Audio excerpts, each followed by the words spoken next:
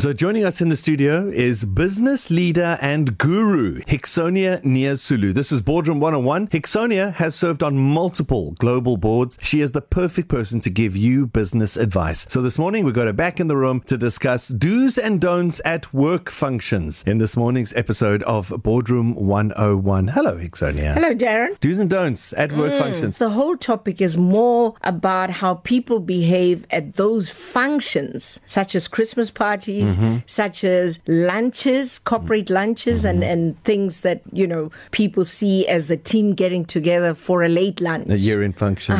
Year-end functions. And what people forget is they're not with their buddies, where, you know, what happens in Vegas stays in Vegas type of thing.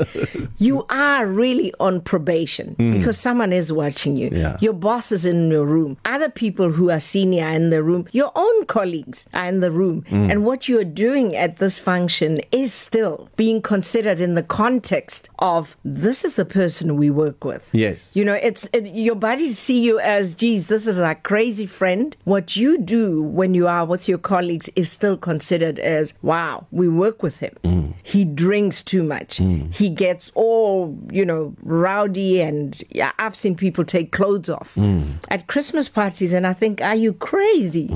You have your immediate superiors in your room. Just because everybody's having fun and hanging, you know, letting their hair down, doesn't mean they should act crazy. And I think it's so important because the things you do at that Christmas party, you are judged through them. And they can sound a death knell for your career. Because what is saying to your immediate superior is you know no boundaries.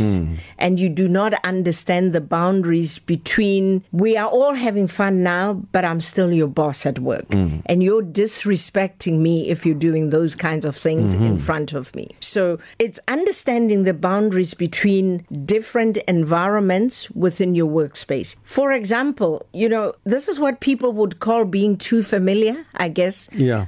The fact that I'm friendly with you doesn't mean that you shouldn't forget who I am. It doesn't mean that you should behave context. with We're me not as friends. you do with your friends. Exactly. But I'm friendly. Okay. And so the things that I tell people not to do at Christmas functions and corporate functions is do not drink too much just because you're not paying. Because the message the company is also seeing is he or she doesn't care too much about our costs. They don't care too much about our finances. Just because the drinks are free, they're going overboard. And also, you're sending the message out that without supervision, you would be unmanageable. Oh, you would be wild. So you would be supervision. off the list of possible managers. You're unable to manage yourself. Correct. The minute we take the chains off and let you loose, you go wild. And so, you know, things like drinking too much not only show a lack of control of yourself, but it also says, oh, this person, if we gave him control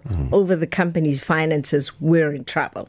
Because they don't know how to be considerate towards the company. But secondly, they are watching you and how you consume and how you behave yourself. So don't drink too much. Don't overspend when it's not your money.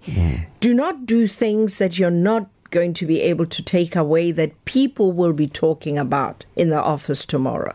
Because what people forget is a Christmas party is one day, and the next day people are in work mode, but they're remembering the things you're saying, and they're talking about you, and that diminishes your stature and dignity within the work environment. So you walk into the boardroom in your jacket and tie, and you are groomed and you are prepared and you're ready. But everyone in that room can see what you were doing on the bar. Picture. Yeah. All they have in their heads is this is not actually the real person. They dress up for the office. Because people have a memory. But the person that they are is what we saw at the party yesterday. And really people need to remember that every stage of your life within a work environment is a probationary period. So you may have been on probation for 3 months when we came in, but you're constantly on probation for the next steps.